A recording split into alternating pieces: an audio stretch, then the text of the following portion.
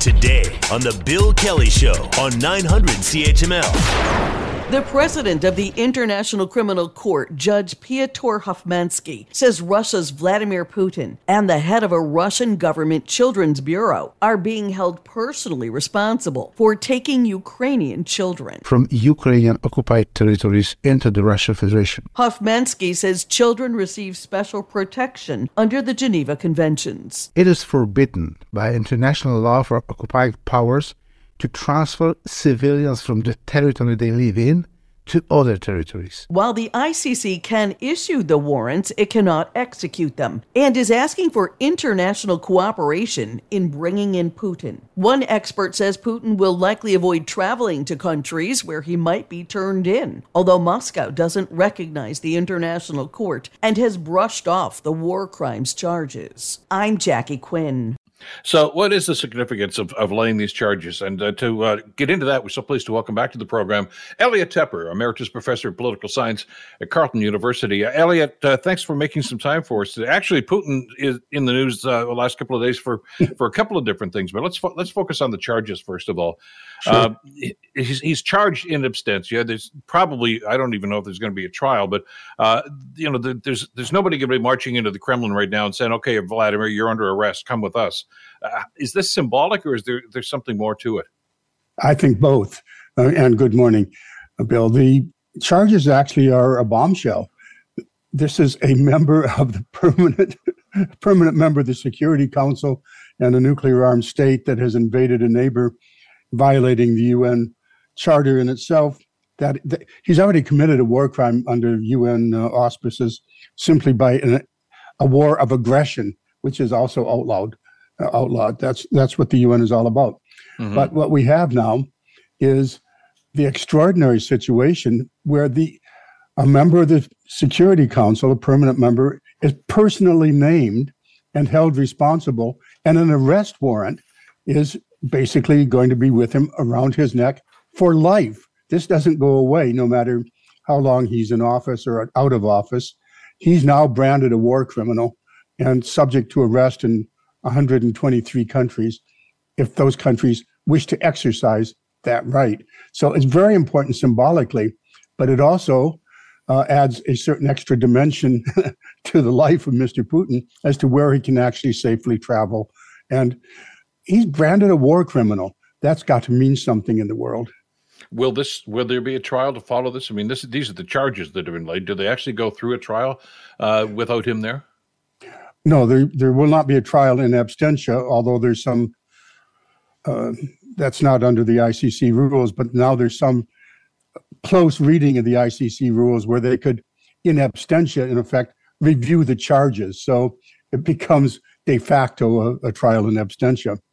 But it is meaningful that, an Interpol red notice can go out and Mr. Putin theoretically could be arrested by any state that's a signatory. We are signatories. If he decides to come here, we have an obligation. And this is important to underline. The signatories, the 123 states that have signed on, are obligated to exercise a warrant for arrest. So it is very much a symbolic act. We can talk a bit about how Mr. Xi would like to shake the hands of a war criminal and others going forward. But it also has some very practical implications, potentially as well. He's not the only one that was named, of course, just for our listeners' sake, that Russia's Commissioner for Children's Rights, which is kind of an oxymoron, isn't it, is also wanted by the ICC for the same crimes. Maybe more likely to actually face judge and jury on this. I'm not sure exactly what's going to happen, but getting behind, the Iron Curtain isn't there anymore, at least physically not. But it looks as if this is, as you say, symbolic of the situation. But this is a guy, as you've talked about many times in the past, Elliot, that doesn't like to see his name or his reputation besmirched. So he's got to react to this in some way, shape, or form. Yes, of course, he's saying that disavowing it, saying it has no consequences, they don't recognize it, and it's just not a real thing in their view. And of course, since they're not a state party, they haven't signed on to the ICC. They can say that with some, I guess, legitimacy. But we should also stand back and say, a couple of things as well. He's being charged on one very specific act as part of a much broader pattern of potential future additional crimes against humanity or war crimes. There may well be additional charges. This is the one the ICC made a choice to pursue, and they did it in part because the chief prosecutor there, Karim Khan, has a personal interest in seeing to it that the most vulnerable people, that is the children caught in war, are looked after. So we have to remind ourselves that this is all about moving children out of Ukraine, taking them into Russia across 42 different centers. We're learning a lot more about this, and putting them in basically into re-education camps to say, really, you're Russian, you are not Ukrainian, eliminating any sense of the existence of Ukraine. This is potentially a genocide charge, and then putting them up for adoption. And they are apparently being adopted. So there's both sides to this. We do have to remember this is about the children caught in war. Which I think dovetails quite nicely into what I wanted to talk about next. Putin was in Ukraine over the weekend for all intents and purposes. He won't say that, but he was in Mariupol, one of the cities that was hotly contested during the early days of the war. The significance of that visit, I mean, it's really a kind of again, sending a message, I guess, to Zelensky and others that this is ours now, and you're not getting it back. And there were implications, the photo op and everything else that seemed to follow. Yes, he's saying this is Russian territory and I can go onto it, and he did. And he went to Crimea on the anniversary of the occupation, and then he went on to Mariupol, which is very symbolically important. Remember, it was there that there was what was an opera house, but became a collection center, particularly for children, women and children. And on the roof of that building, that historic and lovely building, apparently, they had spelled out, there are children here, and Russia went ahead and bombed it. So that's a war crime that has lingered in all of our minds, as has the destruction of Mariupol itself. He was shown in kind of the reconstructed portion. Everything's normal here, but the city itself was devastated by Russian arms.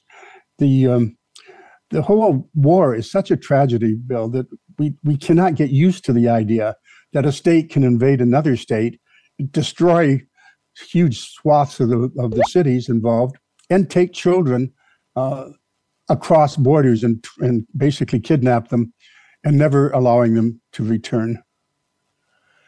Tragic story. You mentioned President Xi just a few minutes ago. Yes. As we speak, he's in Moscow as a show of support for Putin, I guess, and what's going on in Ukraine these days. The significance of this visit, again, I mean, we know that they've been talking back and forth for the last little while. There have been hints about Chinese military forces actually lending assistance to the Russians in Ukraine. This strengthens this alliance, but I guess you have to ask yourself, Elliot, what are the next steps here? We aren't certain of what's going to happen in 3 days worth of a visit there. I think the length of the visit in itself is very important because we don't really know what they're going to be talking about off the record. On the record, what we see is that Xi Jinping has rushed to show great support to his good friend, and they refer to them that way. He is clearly showing support for a pariah state that's losing a war and losing the war of public opinion, at least for much of the world, but not all of the world. We have to remember that as well. He's saying, yes, we have your back. And they're apparently going to sign another agreement, as they did earlier, just before the invasion. This is a friendship without any borders. This is an alliance without limits. Apparently, they're going to sign some more documents to that effect. We are friends forever in all kinds of ways, apparently. What are they talking about off the record? And I think that's only speculation. One possibility is Mr. Putin is going to be informed by China, you've made a mess here. We'll back you up to the degree we can publicly. We'll protect you in the United Nations. We will provide the money for your war by buying your oil, long-term contract at a discount, where they have to build new pipelines through Kazakhstan to deliver it. Exactly. But we don't want you to take us down with you. Or are they going to say, we can't afford to lose? The autocrats involved here cannot allow NATO to win, and we're going to back you in ways which aren't very visible to the world, and that may well include providing through third parties some kind of military support, which they can't do publicly, because if they do it publicly, they get tangled up in secondary sanctions. Exactly. This is a very momentous meeting between two leaders of the anti-Western coalition, the anti-Western concept of how the world works coalition. And we're seeing it in real time in front of us at a time when the war grinds on in Ukraine. Elliot, we'll have to leave it there for now. As you say, more to come on this as that meeting unfolds. But thank you so much for the time today. Really appreciate it. Oh, you're very welcome, Bill. Elliot Tepper from Carleton University. The Bill Kelly Show, weekdays from 9 to noon on 900 CHML.